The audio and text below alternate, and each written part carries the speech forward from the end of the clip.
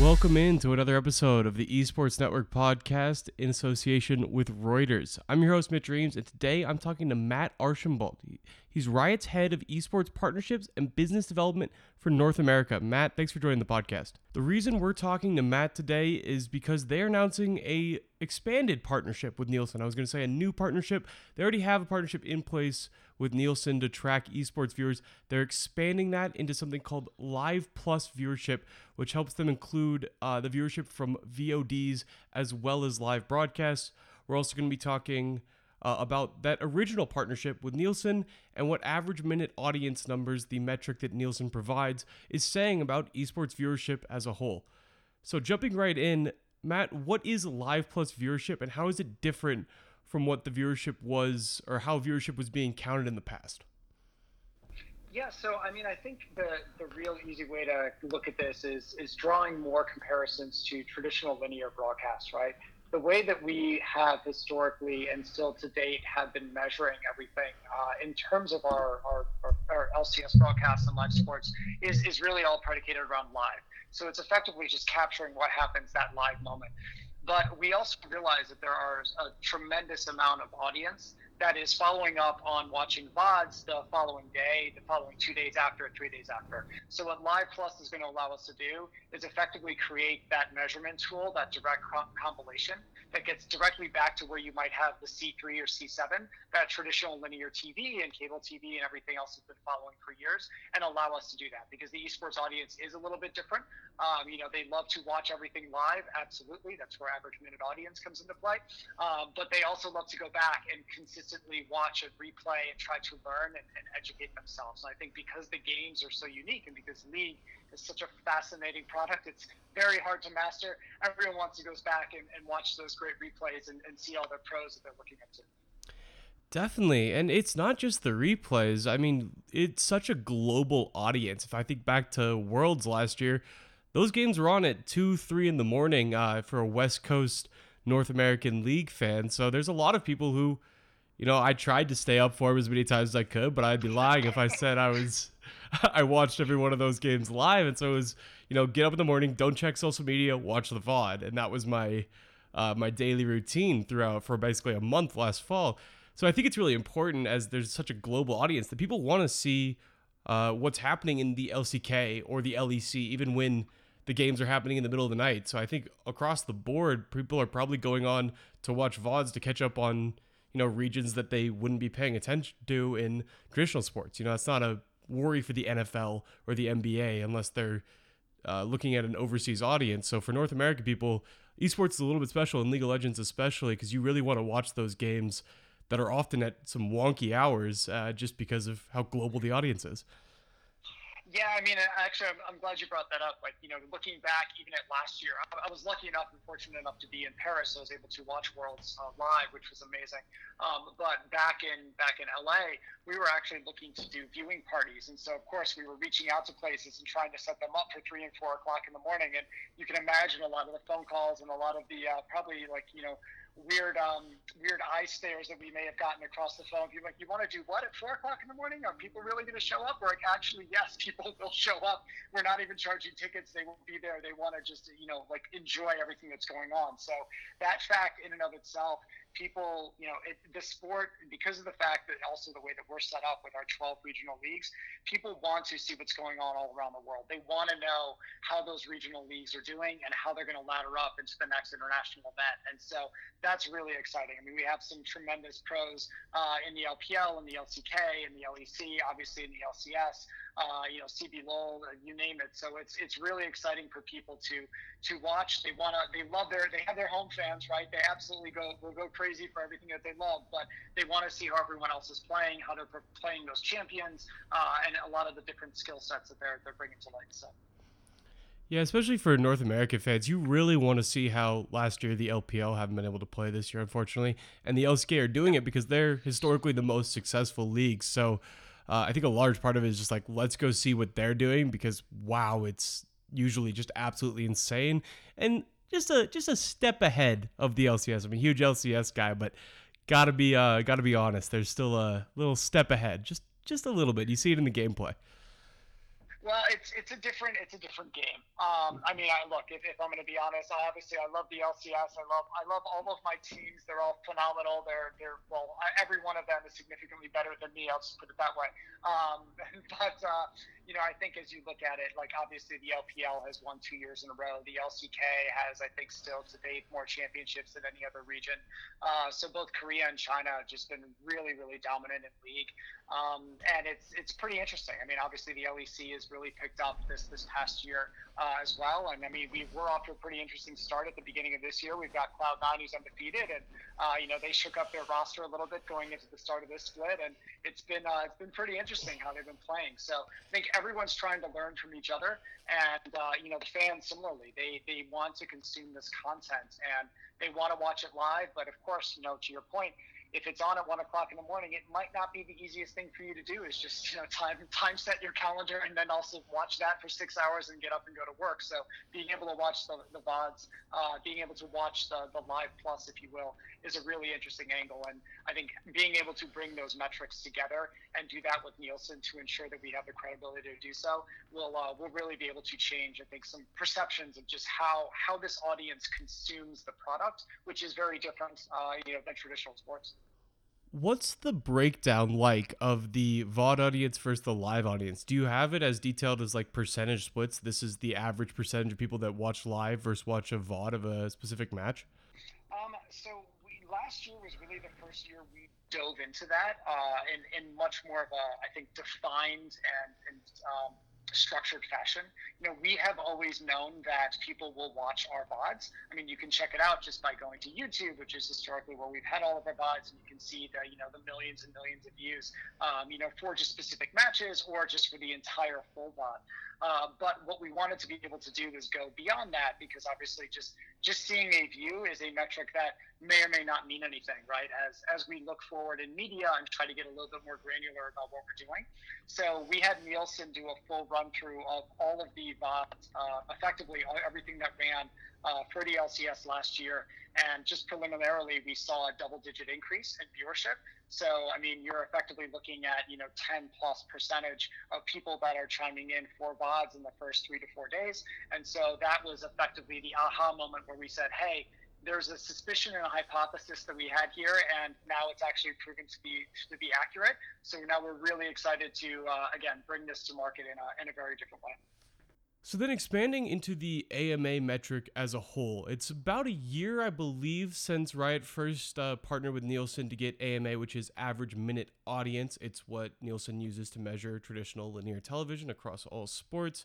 And the 2019 Worlds saw 21.8 million in AMA.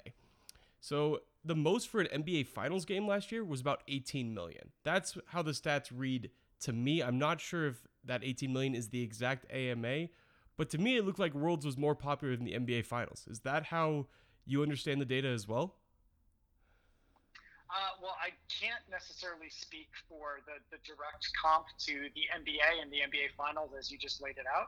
But I think the reason that what I can actually dive into a little bit deeper is the reason that we've been going after AMA, or average minute audience, is to that exact point, to draw a similar composition and correlation between the traditional sports and us, so that you can actually measure who's doing what and how popular the sport is and league health at the end of the day. And so being able to say, you actually just were on for more hours, like that's great, but that could also mean gameplay was extended, right? I mean, to say that you had a 5-game series versus a 3-game series and you had more hours, that doesn't necessarily mean that more people were watching. It just, depends on, they were just watching for a longer period of time. So for us, it really comes down to finding that concentrated group and being able to expand that. So that average minute audience gets there. And obviously with Worlds, and with Worlds in 2018 and then 2019, being able to continue to increase the AMA and effectively continue to set records, it's a really, really great story of just having people be so excited about the culmination of a full year and having the best of the best out there competing. But I mean, I think if you were to try and draw a simple correlation, you could do the math and average that one number is higher than the other. but I would probably let someone from Nielsen add a little bit more granularity to that versus being on the homer train that I am from League of Legends esports. Fair enough. Fair enough. That's how the numbers read to me. I can't tell exactly how ratings translate to AMA, but I'm pretty sure that's how it's supposed to read. But like you say, there's a lot of other details that go into that. The NBA Finals is over 6 whole games. The World Stat is for Worlds, I believe, just the Grand Final, so just one series. A bit more complicated there.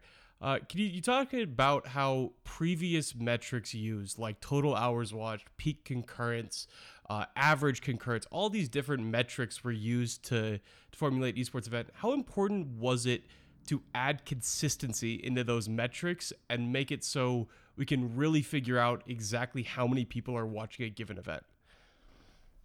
Yeah, I think it's a really core competency for the continued maturity of esports in general. If you go back to, well, again, we've been doing this is our 10th year of doing esports. The NBA, the NFL, the NHL, they're all pushing, into centennial of being around. So we're still in the very early days here. But when you have a multitude of publishers, a multitude of solutions, and everyone's throwing out different metrics, it makes it very difficult for partners and for teams to understand, like, what is the actual true health of that product, right? If I just threw out billions of impressions, that might sound really great to you, but I don't actually know if that holds any credibility. So being able to sit down, work with Nielsen and Doug Watson, actually, who leads our global analytics team, we did a lot of work on this front to be able to help identify a consistent methodology and metric. That brings us, from some of the fog of war into a more of a maturity level where we can go out with that consistent metric. It's effectively the same across a multitude of publishers that are now all effectively following the same thing. And that allows us to then go out to those potential partners, go out to our teams, go out to everyone else, and communicate this is where we're at and that line. So that to me is a really important thing because, again, as the business matures and as everyone starts to look at it, we want to be able to have a consistency that we can actually communicate to the world. Definitely. And you mentioned about how the business is maturing. And recently, Riot has done a great job of bringing in these massive brands that are so used to advertising in sports, brands like Nike and MasterCard. How important was it for these brands to come in that you could provide them metrics that they could understand in the frame of traditional sports, because that's the frame they're used to spending their ad dollars in? How important was it making it like traditional sports for these brands to help bring them into the space and bring them into League of Legends? I definitely think there's a component of it. I wouldn't say that I would put like all of my coins in that one particular segment of the pie. I think there's just general sense of from a North American perspective, the LCS is a franchise league, right? So we have our teams that we also need to talk to. Teams are trying to grow and enhance themselves, right? So there's just a general understanding of being able to provide more visibility for all of our stakeholders, right? Whether those are partners, whether those are the client direct or agencies, or for that matter, the teams. We want to make sure that we can bring this out of that fog of war. And so, but absolutely having some of those early adopters in, the State Farms, the MasterCards of the world that came in, Alienware, some of it was, hey, this is what we can provide, but we're going to strive to get better. Like, what do you guys need to do? And let's try and find a way to actually get there. And I believe that as we've been building this consistency and we've been able to provide more of these metrics, it's helping a lot of those early adopters who had come in feel like, hey, you know what? I made the right decision. Like, this is awesome. We are so excited to be here. And then they want to stick around more. I think it's also opening the door for additional brands that I like to call, like, effectively, adjacent brands, versus endemic adjacent, if you will, versus just saying that they're either endemic or non-endemic, because it's sports, and effectively sports is everyone's adjacent to sports, if you will. So the way we really want to look at it is it also helps just seed some of the baseline for those other new brands to come into market. I mean, obviously getting Bud Light on board for the LCS this year was fantastic. That is not something that would have happened on a whim and a prayer. There's obviously a lot of regulatory things and other methodologies that need to go into it just to be able to make sure everyone feels good. Definitely. That Bud Light deal was super interesting. I wasn't totally expecting a beer sponsor, and I know this isn't what we're asking, but I can't pass up the opportunity. Was there a little bit of a difficult nature in bringing in a beer sponsor, given I think there's direct regulations on what percentage of your audience needs to be a certain age to bring on a beer sponsor? Am I making that up, or is that part of what goes into bringing in a beer partner to a league? No, that you are spot on. So, and it's effectively any alcohol. Obviously, beer has been one that has come into the foray in sports a lot more than others. But the general metric that you need to uphold is 71.6% of your audience. Obviously, I've memorized that for a reason. That needs to be over 21 years old or effectively above legal drinking age. And so we were able to identify as we did some work in the early days as to whether or not this was even viable, on top of a slew of other things that we wanted to make sure that we upheld. Obviously, going back to our players and our fan base and making sure that they all feel good about it. But we found that effectively 75% of our viewership is over the age of 21. So checking off that initial box was really a huge step for us to then start to say, all right, let's figure out where do we go, how do we manifest this, and what can we bring to market. Cool. Did Nielsen play any part in determining those metrics and getting all that audience data of, who's watching these games? Was that part of what allowed Bud Light to become a partner in the first place? Yes, so we absolutely wanted to go to a viable third party, and because of the relationship we have with Nielsen, we spent a little bit of time talking to Nicole and team to understand where those benchmarks and guardrails are. And so absolutely Nielsen was helpful for us in terms of being that viable third party, because obviously from a legal perspective, I can tell you that my age, that my age is a certain number, but that doesn't really hold water from a regulatory standpoint. So again, finding that third party to be able to look at it was a huge help. Yeah, I was going to say, if you just use the average age that people submit online, you're not going to find a very accurate database right there. Yeah,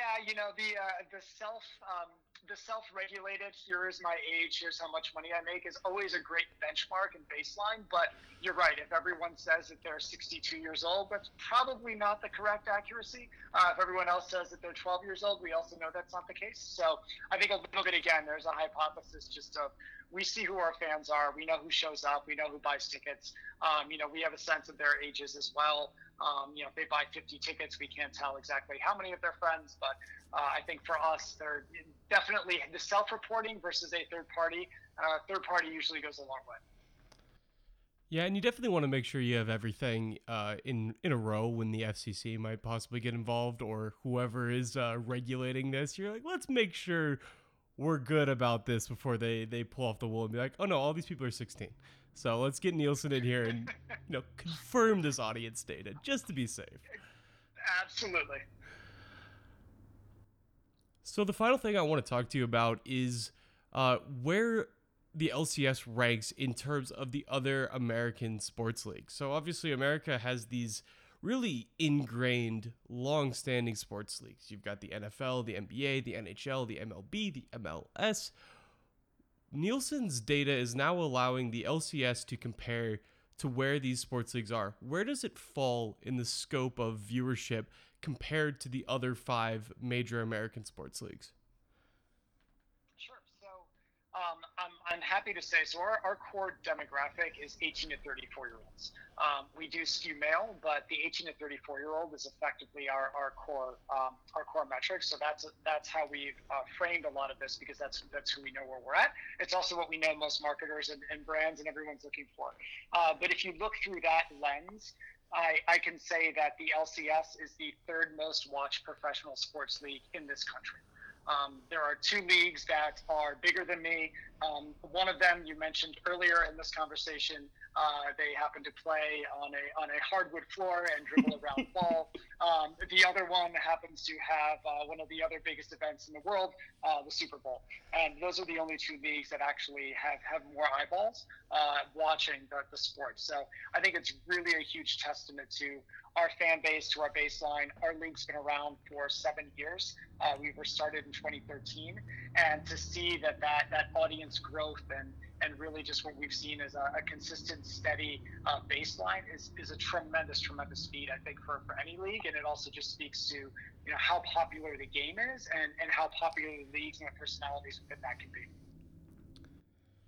Absolutely. I love the league on a hardwood floor. Now, don't pay any attention to the fact that half the LCS teams are owned by owners who play in that league with the hardwood floor, but it's still a competition, I suppose, for those eyeballs. Uh, Hey, you know what? That's hence the reason I might not have mentioned that league by name. We have a tremendous amount of respect for all professional leagues. I think to that point, anytime we have owners meetings, as we're trying to figure out ways to level up our own performance and our own league and figure out what we can do and what we can't do, we're always looking at some of those other more traditional leagues here in the U.S., the NBA, the NFL, MLS, NHL, PGA Tour, you name it, just to get a sense of, okay, what's worked, what hasn't worked, and obviously having ownership, that is connected to all those sports gives us a little bit of, sometimes how the sausage is made, so that we can, try and be a better setup. Definitely, I think it's really important. There's a lot of lessons to be learned from traditional sports, and there's also a lot of things that esports does unique that traditional sports could learn from as well. One more thing, getting back to the viewership, just to wrap it up. When we had the wild west of esports viewership before, distorting data was a bit easier, and people would come up with these conclusions that probably weren't grounded in reality. One main one that was well popularized was League of Legends Worlds is bigger than the Super Bowl, and this was back in like 2016. Was there a little bit of worry from the esports community that you'd lose some of these maybe sensationalized headlines that grabbed mainstream? I'm pretty sure that originally came from like a CNBC article back in 2016, and it was cited all over the place. So for esports to now have this actual audience and be able to make apples to apples comparisons, was there a little bit of a worry that you'd lose these sensationalized headlines, these big headlines, these big grabs in favor of more accurate data? Or is it just like, this is something we need to do to push esports forward, to bring brands in, and also people realize that, hey, these numbers might not be fair to compare peak concurrence to whatever metric you're using on the traditional sports side? Where does that fall in the internal conversations? Yeah, I mean, it's interesting, right? So I think as you look back at some of those sensationalistic headlines, if you will, or tabloid-esque headlines that can come across, we're never going to be opposed. I don't think anyone in the industry is going to be upset if things are said. It really just comes down to who's saying it and where is it rooted, right? So it wasn't someone from Riot who was coming out and pounding our chest and saying that. We were effectively just letting the world take off with the phenomenon that is esports and is our world championships. So, we're happy to do that. But I think at the end of the day, it really just comes down to education, and people necessarily don't understand. I will sometimes say that esports is the greatest mystery that everyone knows. And I say that simply because, like, the people who know about esports, and I already mentioned we're the third most watched league in this country, there's a lot of people that have eyes on it, but there's also a huge populace that still believe that these are kids that are sitting in a basement somewhere and need to stop playing games and they should study. And then you start to realize that there's scholarships and that you can get Letterman's jacket in League of Legends. And, there's a whole path to pro system that's been concocted that just didn't exist 10 years ago. And so I think part of it is just education. And if some of these headlines start to put us like in front of others to then be able to continue to drive and spread goodwill into what we're doing and how our world is set up, that to me is really unique. Obviously having Tyler on the Good Morning America, Ninja on Good Morning America, I think a year or so ago, half the world was like, oh my God, this is amazing. Like, I didn't know this thing existed. And of course, Epic is sitting there probably smiling, going like, yeah, well, it's Fortnite. Everyone knows it exists, right? And so it's usually pretty exciting when these things start to happen and the clash of the pop culture versus the gaming world all collide. I think that's really unique. And when you start to see, the CNBCs of the world and, and the Fox businesses of the world and the Reuters of the world start to pick up and come into play here, I think it's a really, it sets, that's where you've seen the businesses mature, right? That's where you're getting to a different plethora. For us, we just want to make sure that we can be as transparent as possible. And by setting these benchmarks, it allows us to more accurately compute and compare, and also effectively just decrease the shroud of, are they trying to hide something or not? Because that's not what we're about. It's all about transparency, and it's about players first. Definitely, and you don't need to hide anything anymore. You're the third most popular sports league between 18 and 34 years old, which is a great stat. League of Legends doesn't necessarily need to be bigger than the Super Bowl right now. It's already the third largest American Sports League. It's beating out the MLB, the MLS, the NHL for eyeballs in a very prime demographic, and a demographic that very sports heavy, 18 to 34 skewing male. So, League of Legends can take that, can bring that transparency, and it only says really good things about the popularity of League going forward. Yeah, and look, we're really excited about that. When we were going through everything last year, we wanted to make sure we had some preliminary numbers, but we obviously wanted to make sure that we were accurate as we went through it. And I think it's one of the times that I'm happy to say that I am in third. So I'm not too far. I'm not too upset to be behind it. Obviously, the NFL is the NFL. It's a whole different ballgame. But I keep saying our North Star is to get the NBA. So we're working towards that. It might take a little bit of time, but we've got our eyes entrenched on it. And I know our commissioner is also very happy when he can walk around saying that he's the commissioner of the third most watched league in the country. So that's pretty exciting. That's pretty exciting, and it's only going to increase with the new Live Plus viewership in partnership with Nielsen that Riot is announcing today. Matt, thank you so much for joining the podcast. It was great talking to you. Absolutely. Cheers. Have a great one.